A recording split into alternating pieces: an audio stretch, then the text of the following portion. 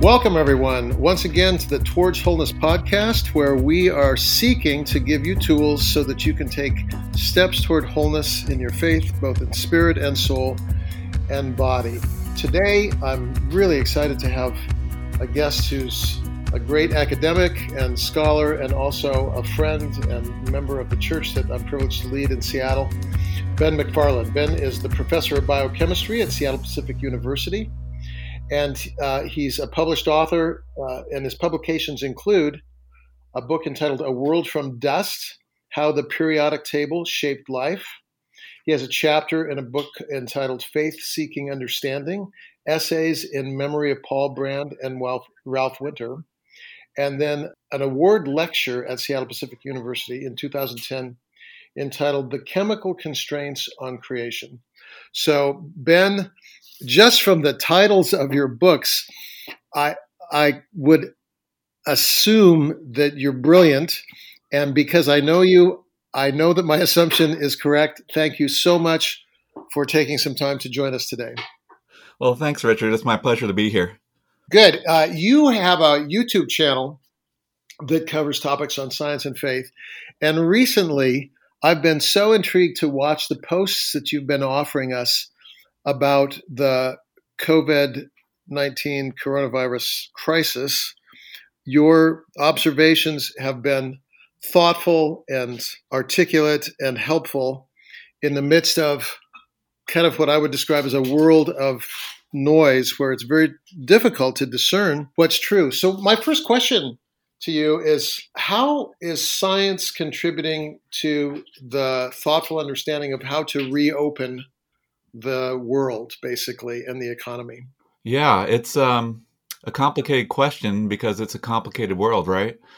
You know, I like your talking about the white noise of the world that we're in right now. We have so much information and so many voices that are basically pummeling us from all sides. And one of the things that I've done from a very early age is I've liked to take things apart. It's one of the reasons why I like chemistry, because you can take things apart down to the atoms, and then you can put those together again and like make a drug or a vaccine or something like that. And so when I first heard the news about this, I've had some training in immunology, and I've also been, going to Bethany since 1996, right? Before I was doctor. It's been a long time. And I wanted to find out what's really going on. I wanted to take this apart. And so the very first thing I noticed is that you can take the virus apart biochemically. And actually, on the inside of the virus, what it is essentially is it's a bunch of RNA. RNA is made up of 4 letters. And you can take those apart and you can read them like a book. Oh, wow. Yeah, so the first thing I wanted to do is I wanted to see the RNA, how it's mutating. I wanted to see how different it was from other viruses. And I found a lot of things about it that fit with what we knew before. And I found that to be kind of comforting because we've seen coronaviruses before. This one is particularly nasty on a few fronts, but it's also, in the movies, you always have this thing like you've never seen it before. What are we going to do, Right. But we've seen this before. And the virus has words inside it that we can read, literally 30,000 letters. That's what makes up this virus. Biochemistry lets me take that apart and read it like a book. And what I found there, we found the ways in which the virus is scary. It's very transmissible. But I also see the ways in which it's like other coronaviruses that we have seen before. And that gives me hope that as we endure through this, that we will be able to take it apart, Right. So embedded in your answer a little bit as I listen to you is this confidence that scientists will be able to take it apart to the end that they might, would you say, build a vaccine? Would that be the desired goal here? Yeah, and my area is even a little more in the side of chemistry to develop a drug that will actually go into the virus or go into the life cycle of the virus and jam it up. Okay. Yeah. Amazing. So when Christians post things about the virus being spread by 5G cell towers, and there's little lucifers that are getting into our blood through a proposed vaccine, as a scientist, how do you look at people of faith who are profoundly I would almost say anti-scientific and anti-objective. What's going on there? Why does that happen, particularly among people of faith? Well, I do understand a bit of it because, we have First Corinthians, the wisdom of the world versus the wisdom of Christ. Mm-hmm. But it's also very easy to think that you're following the wisdom of Christ and to not be, right? Right. And I think that there's a lot of mistrust that goes along, and there is a lot of evil in the world. So, we shouldn't be trusting of everything. But I know several of the scientists through secondhand information in some cases, but I personally know their work, and I know their science, and I know something about who they are.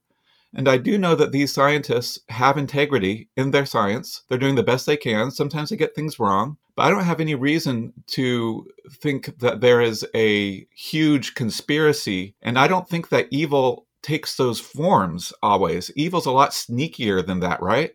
Right. The line between light and dark cuts through our own heart, and things like that. So I think there's a lot of blaming that goes on. And I think a lot of Christians are like, well, we know that there's more than just atoms to the world. And so we know that science isn't the final word and science isn't the only thing. But at the same time, science is a good thing. And science can be misused, but it can also be used really well. And I have a lot of hope in it being used well in this case. And so when those things come across, my first thought is to look at if you have like a person who's a scientist who's trying to say, my way of talking about the virus is different than everyone else, and it's right. Right. I look at that person's previous science. And in the case of some of these scientists, I know that their previous work is bad, honestly. I've seen it a decade ago, and I know that they haven't put out good science in the past. And so I immediately don't trust them when they're saying, trust me, and don't trust all the rest of the scientists. As a scientist, I can evaluate their science independent of their own claims. And I can say that there is such a thing as good science and bad science. And of course, it can be applied wrong ways. And we have a lot of scientists who set themselves up as antagonistic to the church, as putting down people in the church and saying that basically belief in God is an illusion or a delusion. Right. And the important thing is to say, okay, they're interpreting the science, they're using the science, and they're not using it right if they're saying things like that. And that's separate from the actual good gift of science that we have that gives us the hope of finding a drug or a vaccine that will work for all the people globally. So, yep, that's a good word. I do think, to your point, Christians can be afraid that science will lead to conclusions about faith that would be destructive to faith. And there are scientists with fame who, in my opinion, move beyond the realm of science to begin making declarations about God. So there are cases where scientific, and I put it in quotes, integrity leads to conclusions that diminish the reality of Creator in the world. So I guess I wonder then, if I'm talking to a student perhaps, or someone who is seeking to integrate faith and science in their worldview, what would be your answer to the question of how science contributes to our understanding of the Bible and our understanding of faith? Take me down that road a little bit, because I think that's a question many people ask. Yeah, I do want to start off with the idea that these scientists that are speaking out of their box, honestly, to talk about how religion is an illusion and things like that. That is an example of taking the good gift of science and putting it on too high of a pedestal. It's literally worshiping science too much. And science, the more you get into it, you do find things at the heart of science. There's Heisenberg's uncertainty. There's also the Gödel's incompleteness theorem, which is a mathematical theorem that math can never be complete. Oh, really? I didn't know about this theorem. That's amazing. Oh, yeah. Yeah, it's a huge thing. And actually, yeah, it's connected to all sorts of things. The fascinating thing is it's connected to how language works and how computers work. And in that way, yeah, it's connected to the logos of the universe. There's all sorts of things. I like words. I probably use too many. And so, yeah, exactly. I see that, in all sorts of places. So there is this deep logos to the universe, this order and this ordering, and people can worship that. But I prefer to see even those laws as being secondary and not primary, because they're laws that were given by a lawgiver. They're words that were spoken by God, and the God is primary to them. Right. Yeah. It reminds me of what you're saying, reminds me of a conversation I had on a plane one time. I was sitting, as it happened, with an astronomer. And as we began to engage in conversation and I found out his vocation, I asked him questions the entire flight for like 2 hours down to Southern California. And then as the plane was descending, he said, "Well, we've never talked about you. What do you do?" I said, well, I was a little bit embarrassed, actually. Right. I said, well, I'm a pastor, and I was expecting a very antagonistic response. And his response warmed my heart. He said, "Oh, a pastor." He said, "I wish I'd have known. I have just as many questions for you as you have for me." And then this is what he said. He said, "Science and faith need each other." Does Mm-hmm. that resonate with you in some way? It does, and it moves us beyond an idea of competition. Right.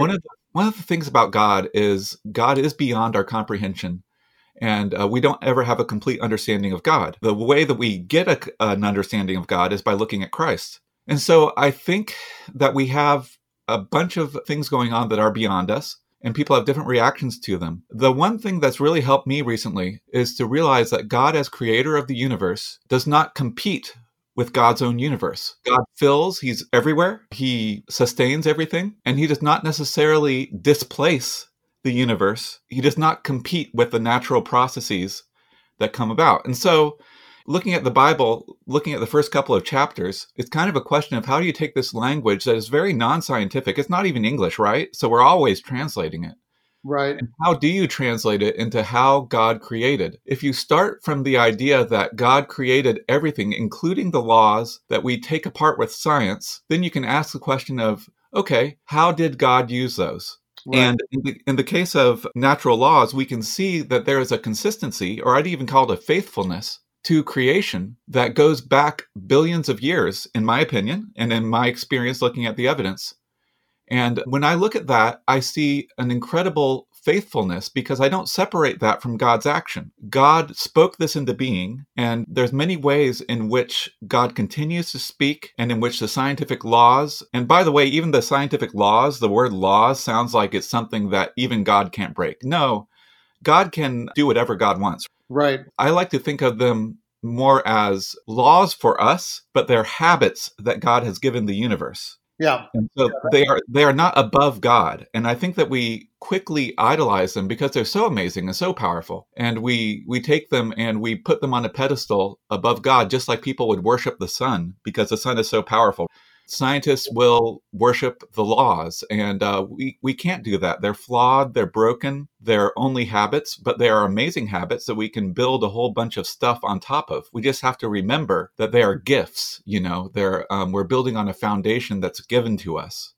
So when you go to Genesis 1 and 2, because you referred to the first two chapters of the Bible, does your science inform your interpretation, your what we would call as theologians hermeneutic, or does your hermeneutic constrain your science? Yeah, I spent way too long looking at the first couple chapters, and I went through, there's a bunch of theories you can have about, okay, is it really, where's the viewpoint of the observer, and how did this happen, and things like that. Right.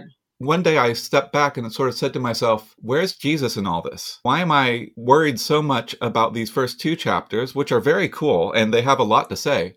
Mm-hmm. But then I found myself focusing too much on those two chapters, just like the people who focus too much on the scientific laws and exclude God's action. Right. And I was saying God's action in Christ. So, Gospel of John ties it together, right? And he says that the Word was God and the Word was with God. Jesus was the Logos. And then I started to say, oh, okay, what if I looked at this as Jesus being active in creation? All things were made through him. And that means all things were made through God's Word. What does that mean? And that's a different angle to look at it from. Yeah. Rather than trying to drill down to exactly how long was each day, exactly why did this one word come in this list before this other word? Yes. Yeah. And I just found myself getting to the point where I think I was idolizing the text a little bit too much. And I was forgetting about God being active in Christ. I was putting all of God's action in the past, whereas I was seeing there's creation in Christ. Right. If Jesus was there making it and God was speaking God's word there, God also spoke God's word at the turn of the millennia, right? In 33 AD. And God continues to speak God's word today. So there's a past, present, and even future aspect to it. And I just found myself getting sort of a distorted view. It's not that there's a ton of good stuff there.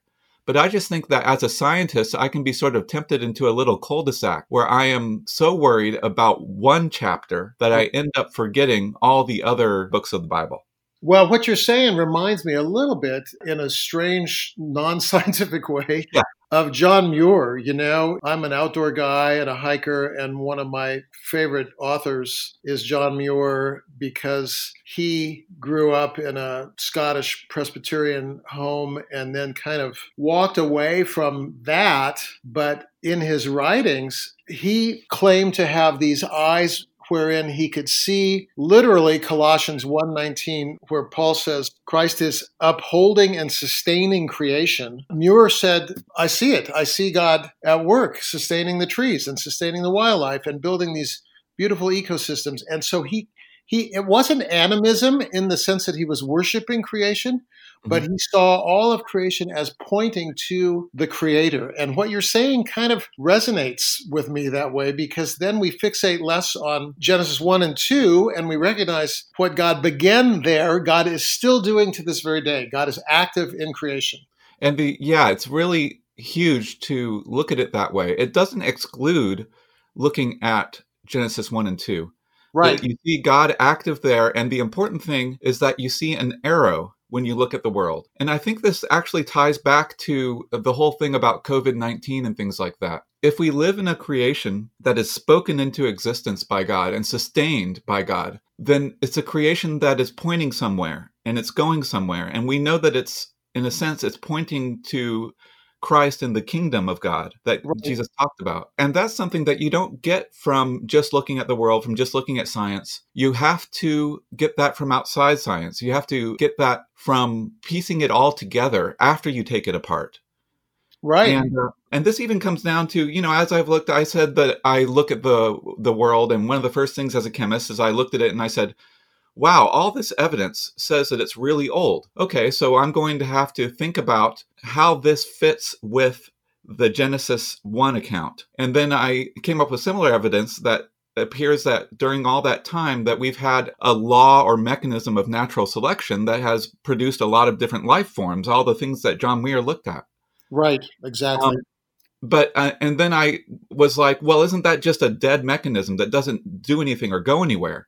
And there's people that argue that when they look at it. But then as I've looked at it more and more through the eyes of chemistry and, the eyes of faith, I actually think I see an arrow even at that level that's pointing somewhere to the universe. Now, this is a very controversial thing. There are some scientists that will say, no, you're not right. And I actually wrote my book, in a sense, to engage with one of the most prominent of those that said there is no direction to the universe.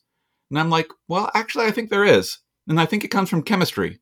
And of course I'd say that, right? Because I love chemistry. But it really comes down to looking at a very complex situation, filtering through all the white noise, and saying there's a still small voice behind all of this that seems to be moving us in a direction. And the king of it all, the ascended Lord of the universe, is Jesus himself, who is not recognized, but is now exalted to the right hand of God the Father. I mean, it all fits together with Orthodox theology.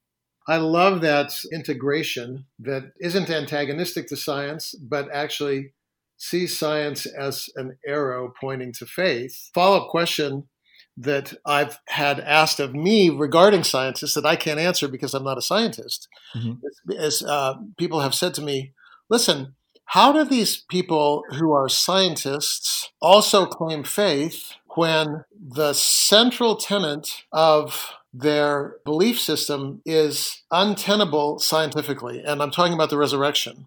In other words, people say to me, I've never seen a dead cell resuscitate or come back to life, let alone come back to life in some quote unquote glorified form.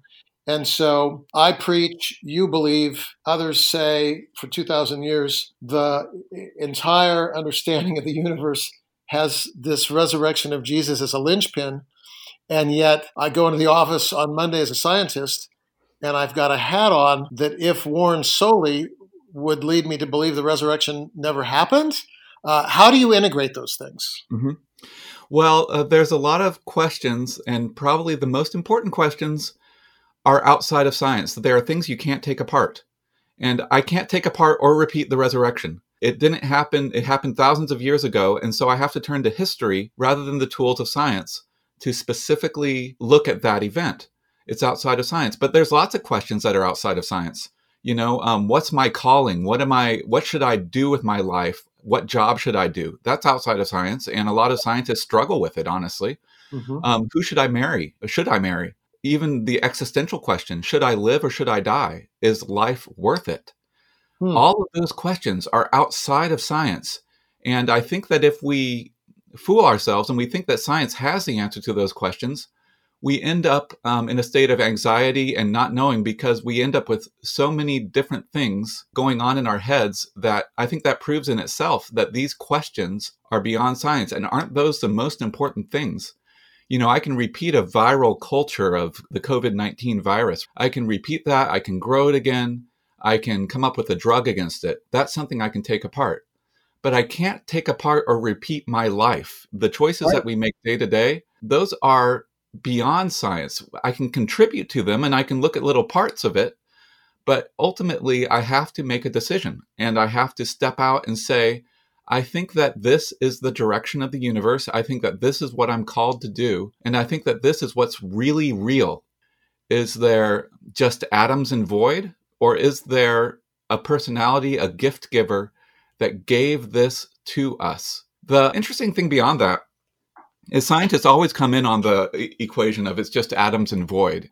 That's been going on for 2,000 of years. Epicurus and Lucretius, those Greek philosophers, and Paul spoke against it in a way in Acts. So it's not a new question. It's not a new observation that things that are dead stay dead, that death is an enemy and that death has a sting. But the thing is, the sting being taken away in Christ, that is saying that there's a deeper reality, that the lawgiver doesn't have to play by the law's rules. God doesn't have to follow the dead stay dead rule. And God gives life. In reality, 33 AD Palestine, God actually gave life to Christ's body, and then Jesus showed through many historical proofs. And there's also intellectual proofs. There's also a lot of things in which the ways in which the resurrection is the whole source of the new thinking in the New Testament. The way that Paul built his theology on the idea of the cross and the resurrection, and the fact of the Spirit actively implementing that in the lives of people, there's a real intellectual change that you can see going on. There's new virtues that happened. The church was built and sustained by that, and that was an act of new creation. So yeah, we can't scientifically go back and prove the resurrection, but we can prove that something really weird happened to change a lot of people and to produce the church, which has continued despite all of our issues and problems. The church has been sustained to this day through a strange source of life that honestly I don't think is explainable scientifically. And that makes a ton of sense to me.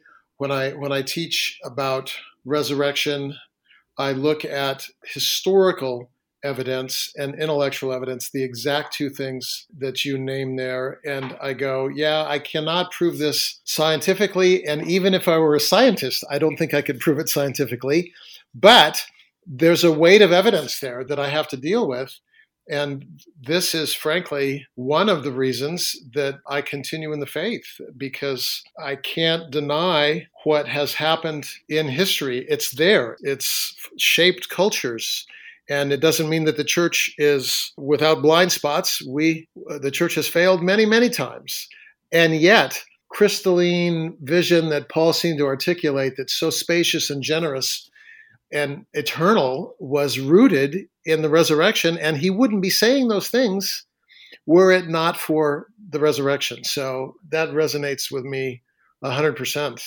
Yeah, and you said, and yet, and that reminded me, there's the old story about Galileo when he was in conflict with the church, and honestly, it was more a political conflict than a scientific conflict when he was in conflict with the church, but there was an element of science to it, in that he said the earth moves. And when he was placed under house arrest for it and sort of forced to recant, then he muttered under his breath, and yet it moves.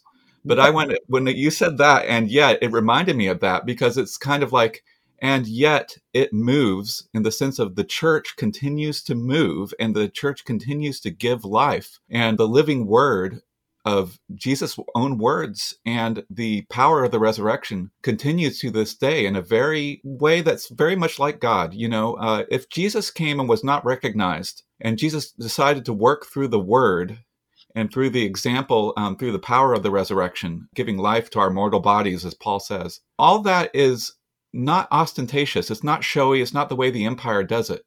Right. But it's hidden. It continues. And basically, and yet it moves. I just think of applying that not to just the earth moving, but to the church continuing through history through a power that is not her own. It's beautiful. Your "and yet" phrase reminds me of an article I read many years ago by a journalist named Matthew Paris entitled "Africa Needs God." And I'm paraphrasing, but his first paragraph was like this: "I'm an atheist. I don't believe that God exists. And yet," literally, that's what he says, "and yet, Africa needs God." And he goes on to talk about, to use our language from this morning, our scientifically non-verifiable qualities that he sees among Christ followers in Africa. He says they have a joy, they have a curiosity, they have a fearlessness regarding death, they have a generosity, they have a compassion, they have a mercy, they have a desire for justice that I only see among people claiming Christ. That's amazing to me. And I think the people who claim there is no God have a hard time dealing with that. Yeah. And I've been to Africa myself. And if you want to talk about science and experiencing that for myself, I have seen it. I've seen it in a country that was undergoing extreme turmoil. And by the way, it's Burundi. And now they're undergoing elections again, which caused the turmoil the last time. I was there. I heard gunshots. I saw all the problems of that country, but I also have incredible stories of faith that were hidden underneath all of that really sustained me and gave me life literally in that exact context. So I can say God sustains God's church across the globe, and there's a trust that even when I have to sit on my floor because I'm afraid that gunshots will come in the window, right? Right. There was a case in Burundi where I saw that God sustained us and God was with us there. And he was there with my fellow believers who took care of me in ways that were just absolutely amazing, even though they didn't know me. I've seen that. And that's scientific, verifiable evidence. I can go back to my journal entries. I can't repeat that time as an experiment, but I can say that my own life has been fitting with that and has seen that source of life. And I just want to mention, please pray for Burundi, because they are undergoing the elections right now. They have just undergone round 1, and they're surprisingly going really well. I've been praying for them all the time. And so beneath all of this, I'd just like to ask everyone to consider Burundi in their prayers. Pray specifically for peace and wise leadership. Thank you, Ben. Very good word. And I encourage our listeners with you to stand with Burundi and to the value of prayer and believing that in a world where the laws that God has made as lawgiver are in effect, we also believe that God can intervene, and so we pray. I will just say in closing, Ben, your impact on students is tremendous. So thank you. Thank you for your intellectual integrity and your compassion and your willingness to take students who, frankly, come into your class sometimes, I know firsthand, afraid of science. And you've given them a spacious faith that I believe will be a gift for their whole lives. So thanks for that, Ben. Well, I appreciate it. It all comes together, going to Bethany each Sunday and singing and listening and going through the word together. And it all does resonate. That's an organic chemistry term, but I like it a lot, the resonance between different things. And God made this world. And so it's also been seeing God work through Bethany and seeing God work through you, Richard, that we've seen that for decades now, and it's just amazing. It's the faith just increases decade by decade as we go through this together. Well, it's been a fun journey, and I'm privileged to count you as friend and scholar. Thank you for your insights today. Some of the things that Ben has referred to will be noted in the listener notes on the podcast. And I want to thank all of you for joining us. And we'll look forward to next time again on Towards Wholeness. Thanks very much. We'll see you next time.